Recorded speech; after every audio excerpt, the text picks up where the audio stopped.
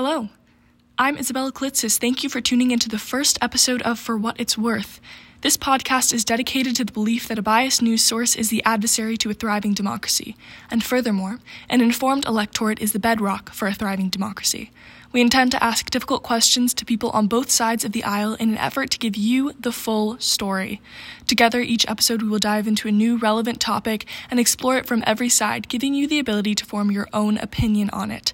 Too often, people start at a conclusion and choose news outlets that support that conclusion. Echo chambers. This leads to an inability to grow and change political views, consequently pitting news outlets and political parties against one another. With political tension so high in current America, we hope to use this platform as an outlet to effectively end that cycle.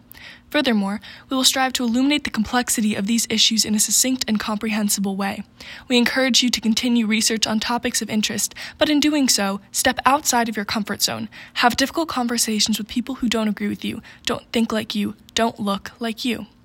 We understand that solely offering facts is of no importance, as news means nothing without its impact on the people, so we will work to provide stories that affect you and hope that you will use this information to become an informed citizen, moreover, to vote.